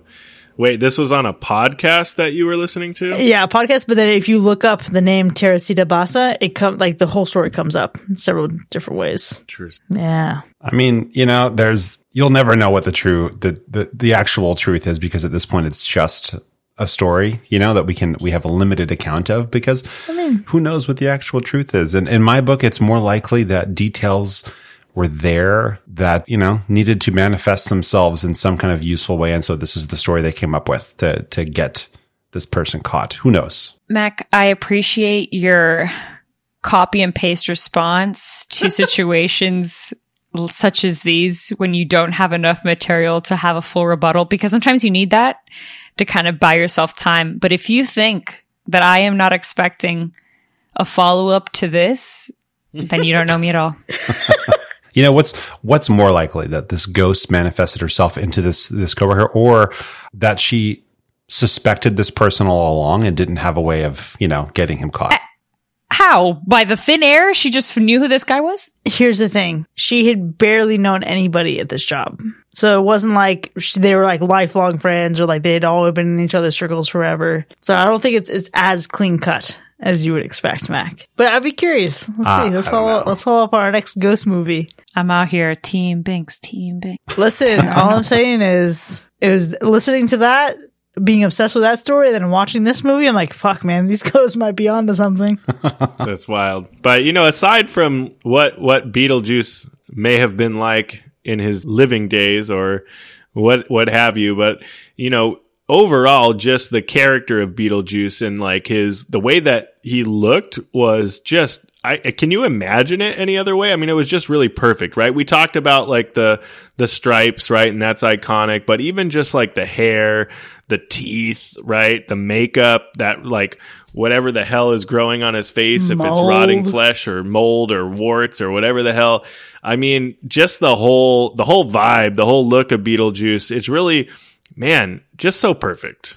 I can't even imagine it another way. I'd just like to remind you that he kissed Gina Davis with that mouth. He did. Disgusting. He did. Oh my God. After he like was eating flies and cockroaches and fucking disgusting. Michael Keaton, bless your heart. I don't know how you can be so disgusting and still so fucking incredible. Yeah. And the fact that he isn't even fully shown head on until approximately 45 minutes into the film. Right? Isn't that nuts? It is wild. That is crazy. It's also weird to me, like, to imagine that he was young when he did this, right? Yeah. Because he has like the energy of somebody who is much older. Yeah. Like, he had hair back then, you know, because Batman had hair. So yeah, it's crazy. Like, look, when you look at him, he seems really old and really gross. And he honestly, I think, like, completely pulled it off. Yeah. The sounds he was making, the voices that he was doing, just that must have been like so much work. It must have taken so much energy. Oh, I'm sure. I mean, even, oh God, man, even that commercial that he does that's like playing on the old TV and then it goes into the commercial, that whole bit was fucking hilarious. What does he say? That ironic line? He's like, get a free demon possession with every exorcism. Like, what the fuck? Yeah. That's too good. That's too good. He's incredible. He really is. Another movie is about him, but I also just got to give a quick shout out to Adam and Barbara because, ooh, man, what stars. I completely forgot what a fucked up way this movie starts. And 2 weeks at home, a perfect vacation. How funny that they end up stuck there for eternity. But when you think about the fact that there's this tension between them and Jane and the commentary on the family, and you never know, obviously they don't have kids, but the dialogue makes it seem like they had tried. And who knows if it was the extent of just difficulties getting pregnant. Perhaps it was maybe that they lost a child, maybe that they can't conceive a child. So there's a lot of complexity there that doesn't even really get addressed. But either way, they have lives that are cut short. You know what I mean? It seems like unfinished business, a life unfulfilled. Not even just with there was something that they needed to do, but it was very clear that they wanted that together. And they were going to do it within their own time. And they found their slice of happiness together and they were going to approach life as it unfolded. So I loved being able to see that they had this ambition for their future, but then B, an honest contentment and a happiness with each other and where they were. Yeah. But I also love then at the end seeing that they got to live through the family that they wanted with Lydia. That was an absolutely beautiful moment. And I think like when they have is her name Grace, I think, that her and her daughter are always matching or whatever. When she comes in and she says that line to Barbara, like, oh, this house is much too big for a couple that doesn't have kids, like, man, fuck off, yeah. Geez, especially now as an adult, right? Because as a kid, I don't understand, or I don't, that connotation just like flies over my head, obviously. But as an adult, I'm thinking to myself, like, man, how shitty is it to hear something like that? Like, I can't have a house that has more than one room or whatever, or like a house, however the hell big it is, just because I don't have children or whatever the case may be. Like, that's just so silly. But I will say, now that we are talking about Barbara and Adam, actually two things. One is I love their chemistry. Right. And as I was rewatching it, this time around, obviously, I was thinking to myself, man, I wonder, like, as a kid, what I must have thought about the two of them together. Like, did I think like, man, is like, what a great example of like two people that like love each other, are there for each other. Cause you don't necessarily ever really see at all Barbara and Adam fighting with each other or like nothing negative. They're like a solid team. But I will say the second thing is they are the epitome of fuck around and find out, They're definitely high up there on that list without a doubt. Because they're out here like, you were told explicitly not to call Beetlejuice. And the look on Barbara's face when she's like, Beetlejuice, like, bitch, what are you doing? Juno couldn't have gotten any more clear. You just had she just gave a whole speech as to what this man is capable of to some extent. And you're like, ooh, let's see what happens. Well, you found out. Yeah. You sure did. That is a life that has been unmarred by fucking around and finding out. Those who have not fucked around quite enough in their past to have found out already. So this is the moment they find out, and that's pretty high stakes. Yeah, that's one way to put it. I did like, though, how Adam, he wasn't necessarily a jerk, but he was kind of a little bit of a jerk to the townspeople. When he's going into the hardware shop and one question, is that his hardware shop or did he just like walk in and take It some seems stuff? like it's his shop. Right. Because it's also named after him. Yeah. Oh, okay. Well, that makes sense. Okay. So he walks into the hardware shop then, his hardware shop, but he passes by the barber who just is like talking and he just like, whatever, dude. And just like ignores him, goes about his business, comes back in, hops out the car and is like, peace, homie. And that was kind of hilarious. Dude. It was funny. But the dude was talking the whole time. It was so funny. It was really funny, but it also goes to show that, like, for whatever it is that he and Barbara have been through, they still thought they had their whole lives in front of them. You know what I mean? That's what those little moments show. He is there on vacation. He just wants to get back to his vacation, get back to his house. And I think about so many of those moments, right? Granted, this barber may mean very little to him, right? So maybe if he knew this was his last day on earth, maybe he wouldn't have stopped to fucking talk to this guy anyway.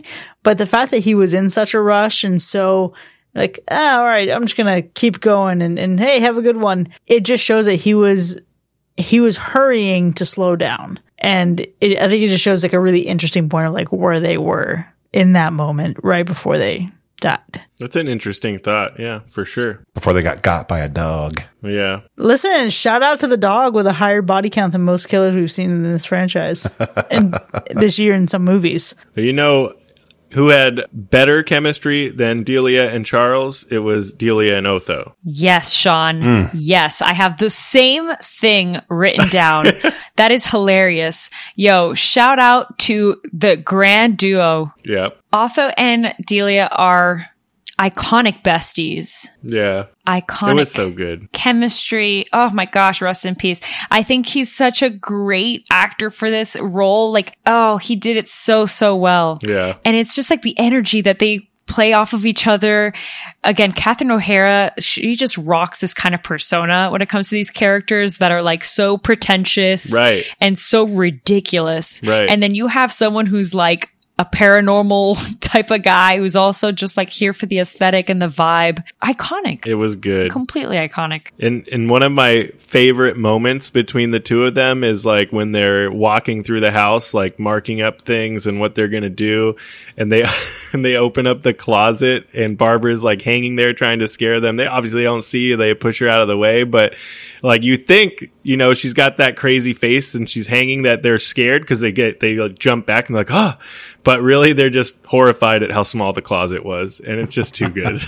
It's too good. I love it. I love it so freaking much. If they had, man, if like HGTV had the two of them, I would be on that channel all day. Oh. Damn, now I'm just thinking of a similar episode of What We Do in the Shadows that was themed that way. Oh, really? Oh, it's so good. Yeah. I love the bit about Viridian though.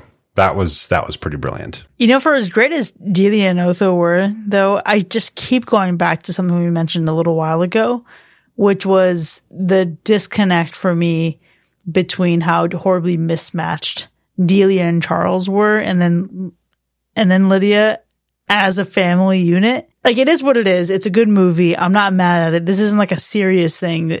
But the more I think about it, the more I really can buy Lydia as Delia's daughter and not Charles's daughter. I genuinely am like thinking back and looking at pictures of Charles right now thinking, how the fuck did you make her? I just don't understand it. Maybe he has a type. Maybe that's what it is, but I just don't see it. He also kind of reminds me of the dad from Hellraiser. Oh my God. Wow. I'm telling you, man, it's the same vibe that I got seeing them move into the house. It reminded me of the family moving into the house in Hellraiser. Yeah. Like, that's the vibe that I got. And Okay. maybe that's just me being weird right now, but I think that is probably the worst part of the movie for me. Just the disconnect between the family. But that also is the bit, right? So if that's the worst part of the movie, this movie is fucking amazing. Yeah. I did not get Larry Cotton vibes from the dad. It's interesting because now that you say that, like him walking in and he's near the staircase, I can get the same kind of feel from when they walked into that house and they were near the staircase. So I pick it up now that you put it down. It's really hard to find a worst part. And I think the worst part for me has to do with some of the mentions of suicide. And I think when Lydia is writing her suicide note, Yeah. I mean, thankfully they don't treat it as a joke necessarily. They want to show that like she is obviously depressed and trying to express some stuff, dealing with whatever's going on with her family and her discontent. But, you know, there's a couple mentions of, you know, being like doomed to do that bureaucratic work. Right. Right. Yeah. And so it's, I don't know, the whole like my little accident thing with the slit wrists. It's walking a fine line. I'll say that. So it's walking a fine line where it's like, yes, we're trying to make light of certain things, but we can't make too much light of that kind of a topic. And I think in some cases it could come across a little too light when we're talking about something like suicide. Which I think is kind of, again, I mentioned it earlier about like a product, or the excuse that some people would say is it's a product of its time. But like, is it? You know, like that's actually such a good point. Maybe that's another example of like not acceptable, like not excusable, I should say. That's the better way of putting it. Not excusable necessarily. It does walk definitely that fine line. It does walk, I guess, the fine line for sure. But I also think like yeah, and that's the point though. They're walking that line. They're not really ever crossing it too far. Yeah, they make some little jabs with the civil servant when you commit suicide, and you know they have the, you know, my accident. But it doesn't feel like they're really trying to make a joke out of suicide. So I think, yeah, they're walking the line. I can see that. It is hard. We're all thinking about things that are like, what are we going to say for worst parts of the movie? And it is really hard to pick worst parts of the movie. I think for me, you mentioned it earlier, Binks, but like only getting 14 minutes of Beetlejuice, I think, you know, that's my worst part. Like, give me some more Beetlejuice. Literally Beetlejuice from start to finish, 2 hours, even 2 hours straight. I would just be like, give me a whole season. Well, I guess that's the animated series, but gosh, he's just so fantastic. Sounds like you got a thirst only some Beetlejuice can quench. Yeah. Gross.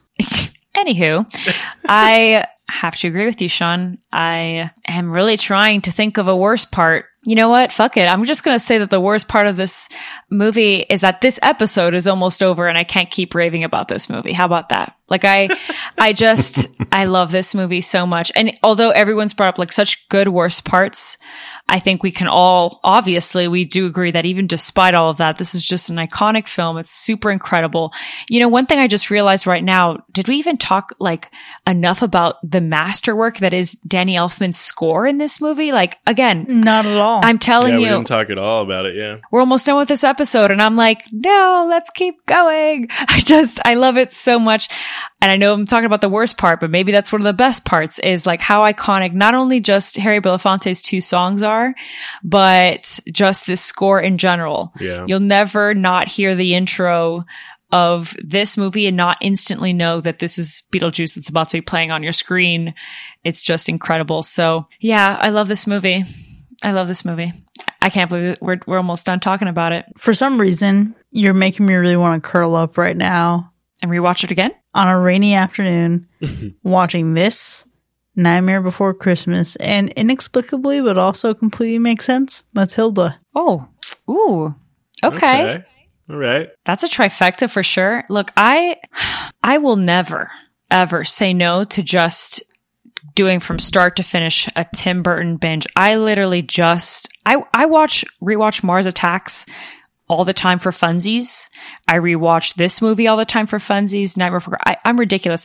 I went to Vegas, which I notoriously hate, just because it's not my vibe, guys. If you're from Vegas, like nothing against you, but the city's not my vibe. However, Tim Burton had an exhibition there and I literally paid tickets and I planned my trip with my friends to be able to go and dress up in a Beetlejuice-esque outfit just so I could take a picture of a lot of his stuff from the set. Like, love it. So if you think that I am incapable of rewatching this movie, you just haven't spoken to me in a few weeks, maybe. Like I will watch this movie again and again, 100%. I feel like this movie is your palate cleanser. It's absolutely my palate cleanser. Absolutely. I mean, the thing is, like, this movie, like I mentioned it earlier in my scoring, it's just like one that you can have in the background. You don't even need to like finish the whole movie entirely, you know?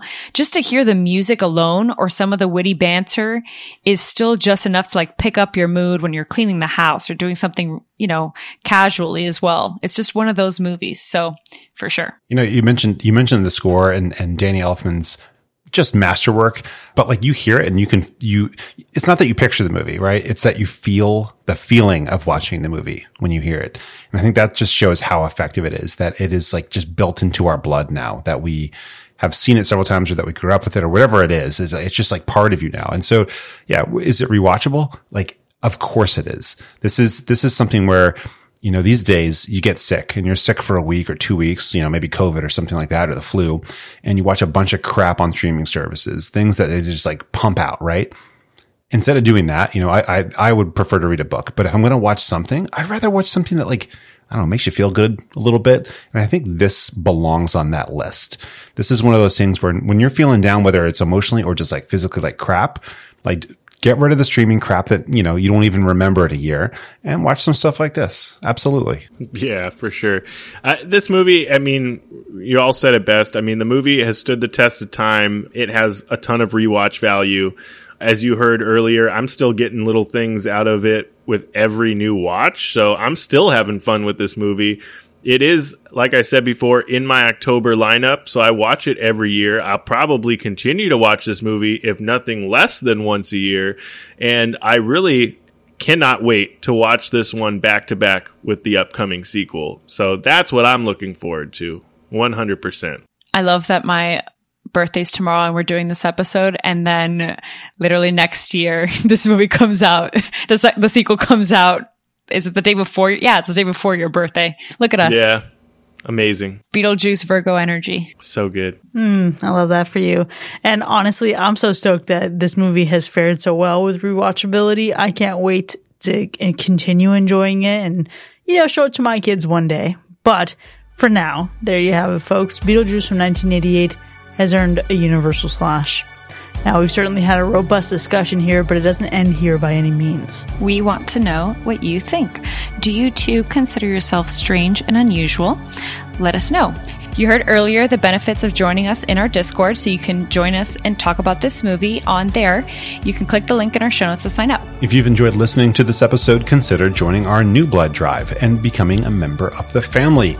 Check the link in our show notes or visit hackerslash.live/support to enjoy more of the show with early access, extended episodes, bonus content, and live shows. We'll see you next time, folks. And remember, never trust the living. What's the good of being a ghost if you can't frighten people away?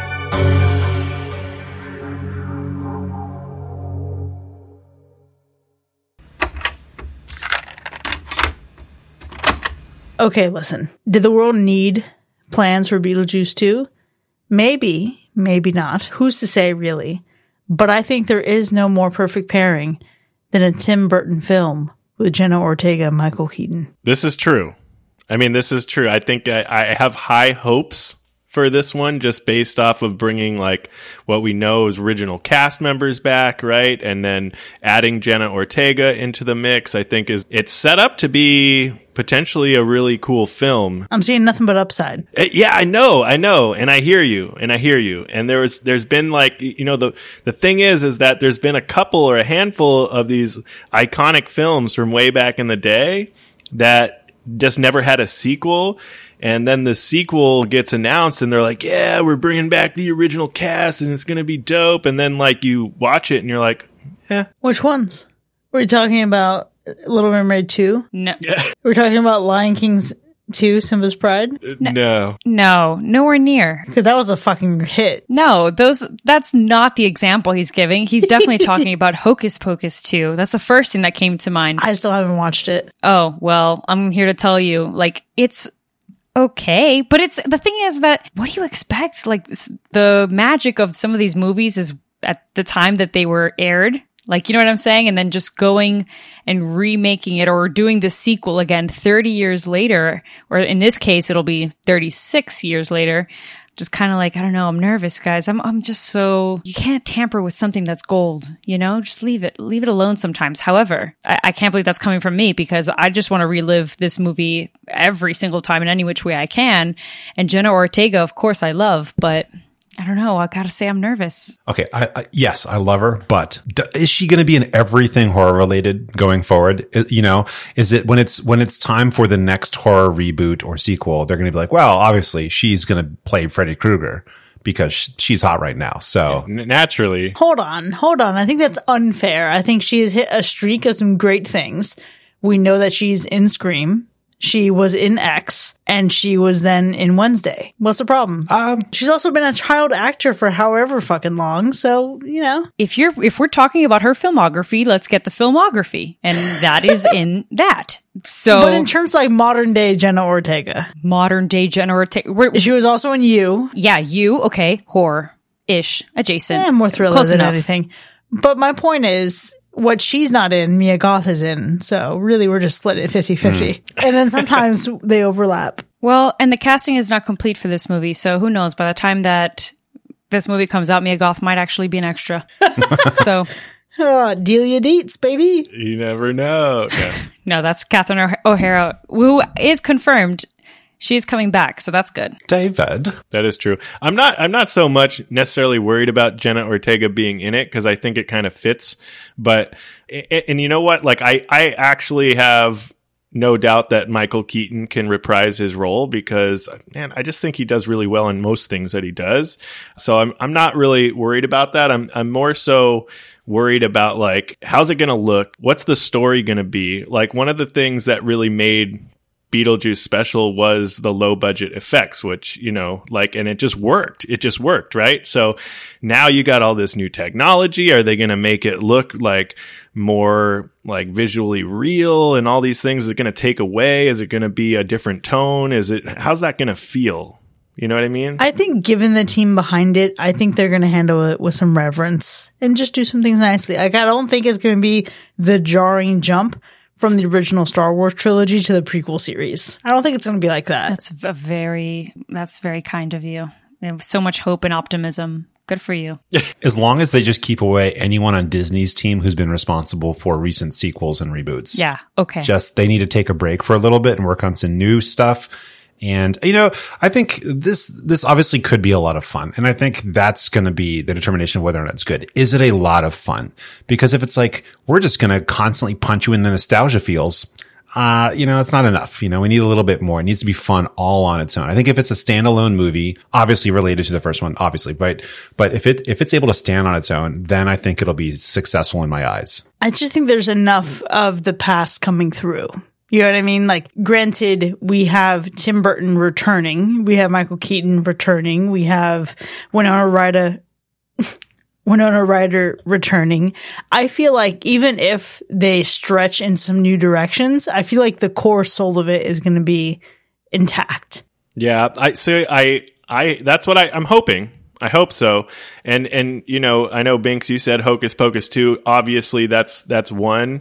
I've only seen that one once, so I do have to give that another try because when Hocus Pocus first came out, it wasn't very popular. It's kind of dud, and then it just became popular.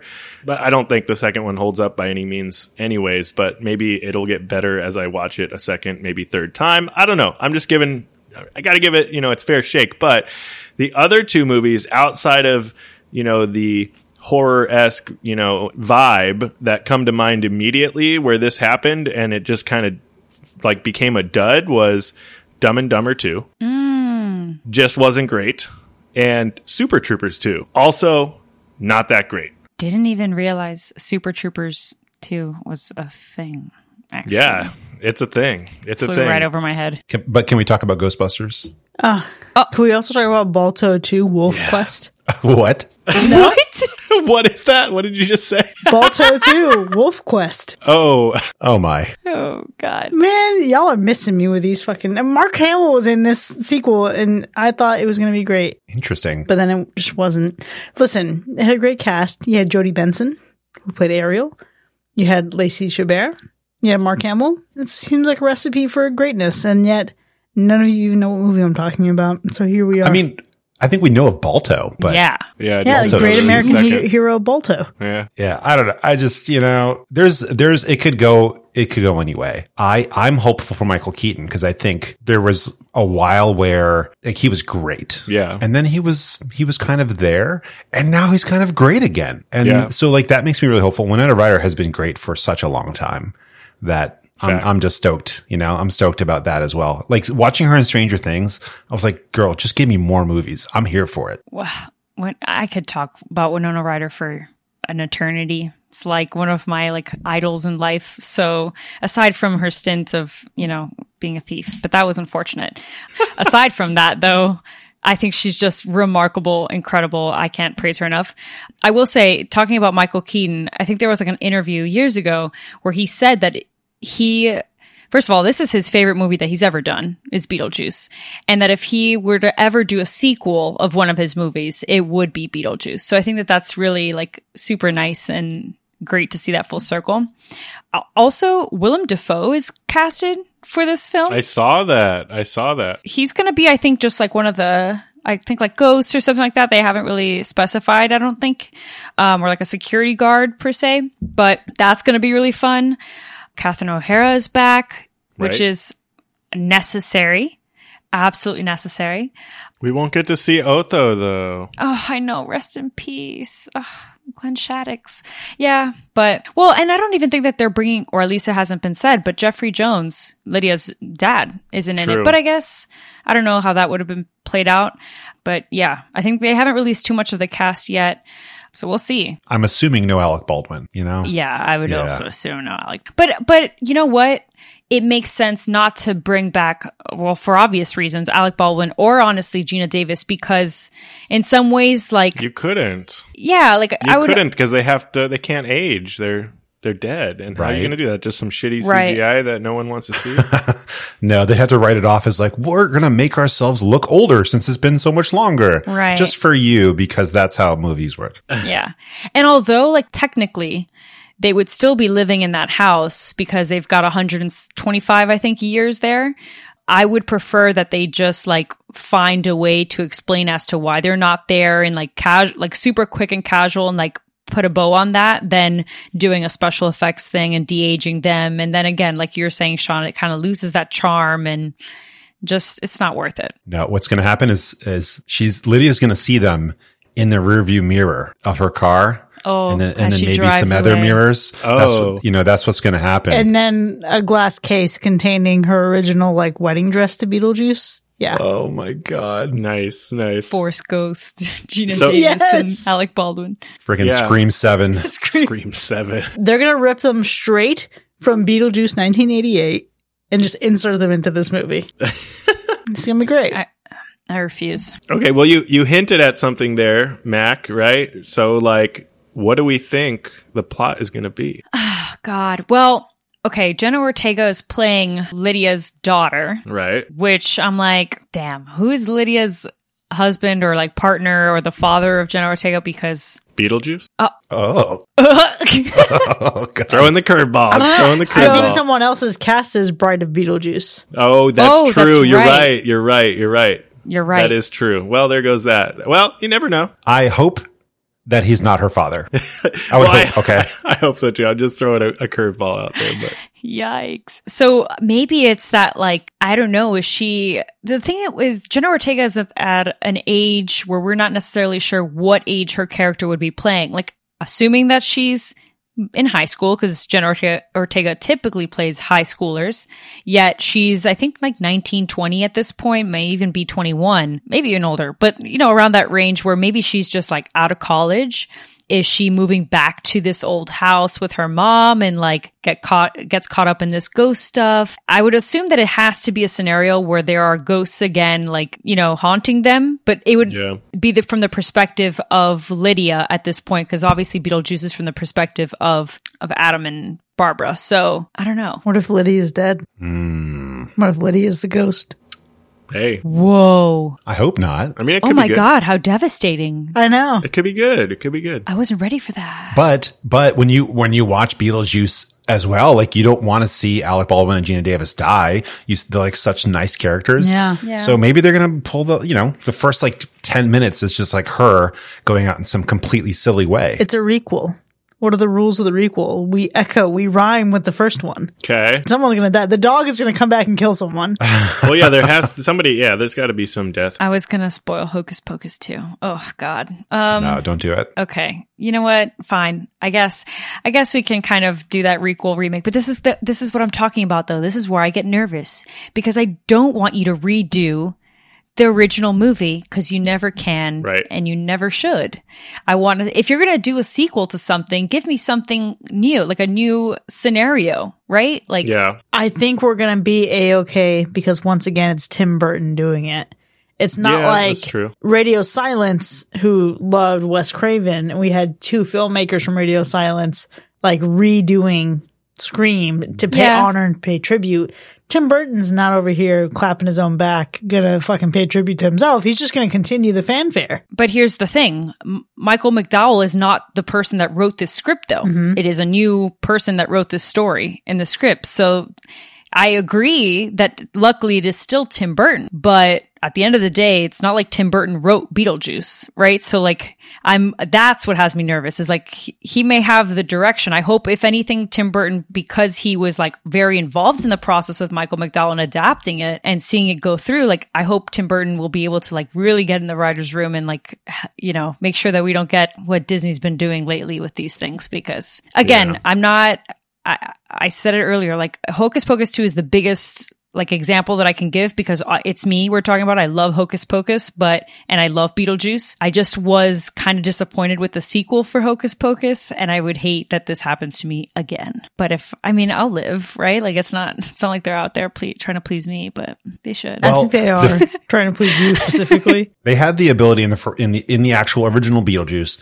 to make a movie that children love and adults can also love. Like there's different layers, right? Of humor and of everything. So I'm hopeful they can do that this time. I'm hopeful like kids can watch it and like have a fun time, and that adults of our age and even older can watch it and be like, oh, that was a good time. Cause if it's only one or the other, if it's just for nostalgia, just for adults, that's going to be a wasted opportunity. But if it's just like silly for kids, that's not the vibe. I hope it's got to be the healthy balance. Yeah, if anything, I'm hopeful that won't be the case. I think they'll definitely have a good balance because that's why they're doing these sequels, though.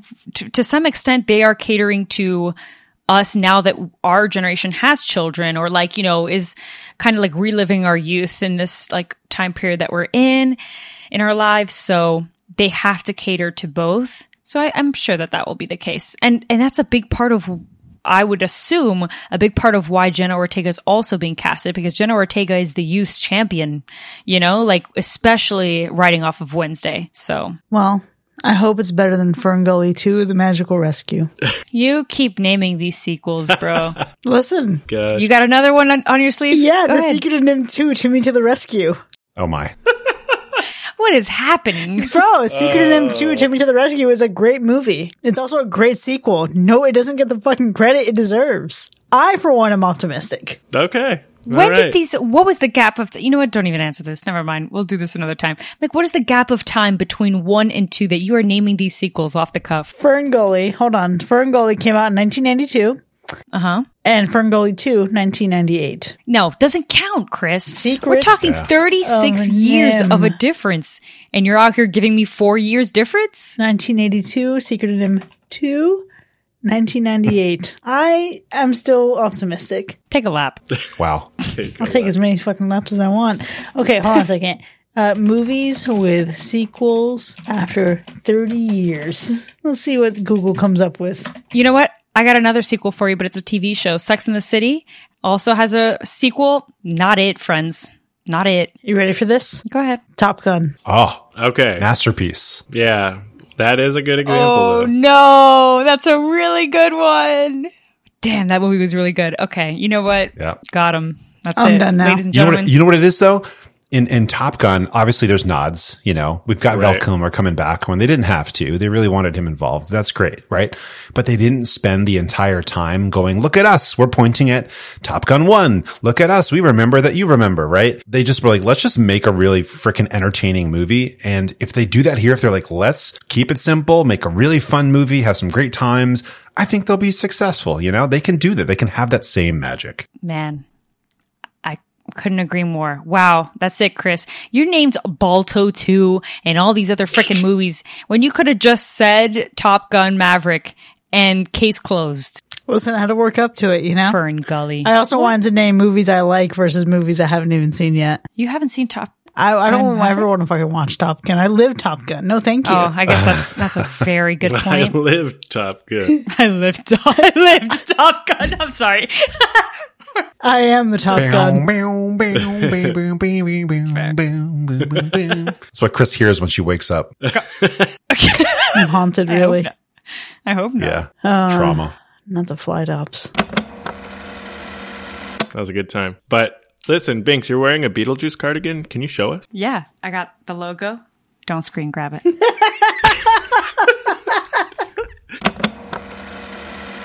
It's hacker math, baby.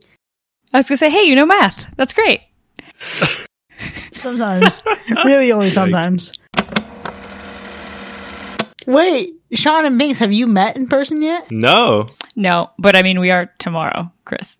Yeah, true. but I mean, it's like, whatever. Like, It's just a sudden realization that I just had. That's crazy. Yeah, I know. Binks, I feel like, is going to disown me right now. I mean, it seems like a miss. Like, how could you just not throw this on at some point since your childhood? Have you know? I think it... I don't. I'm genuinely speechless. Speechless. I'm genuinely speechless. Like, this movie is sometimes just on the TV. Like, I turn on the TV and all of a sudden it's like there. I don't understand. I don't manifest things in that way, I guess. Now it's too late. Now I'm never watching it. Sorry. Oh, okay, not never watching it, but like give it like 2 more years. I'll watch it when like a kid needs to say goodbye to me. That's when I'll watch Coco. Oh, that's Jesus. Oh my God. Wow. I didn't realize Lydia Dietz joined the Google Meet. Nice. You know, I thought you said that you yourself were strange and unusual. Oh, no, I am Lydia Dietz, but like you took it to the next level. You were the Jenna Ortega Lydia Dietz. Oh, fuck my life. Hey, we're getting better. You got Jenna Ortega. I'm kidding. Cut it out. Oh my goodness. You know, the real plot twist would have been Sean saying, hey, this is a great movie, but it's not a fucking horror movie. I think I would have jumped through the screen and lost I my should have mind. started that way. I should have started off that with that tone. Binks is just about to see tell what your the ass you have faces- 7 days left. I was gonna go full Samara. It was gonna get serious. I want to know, was Beetlejuice a living being that became a ghost? Yeah.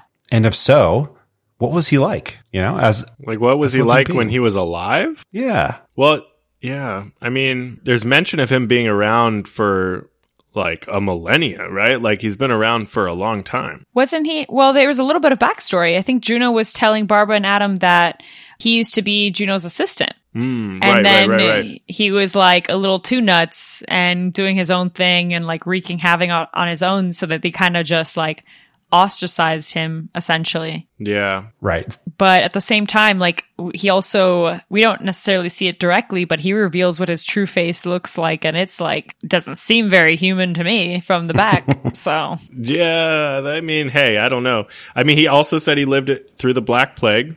So we know he goes that far back for sure, right? Like he's seen some shit. that's true. He's been around. I don't know what he would have been like when he was actually alive. We would have to know. Maybe we'll get some more in this sequel that is going to happen, right? So I don't know. Maybe some more backstory.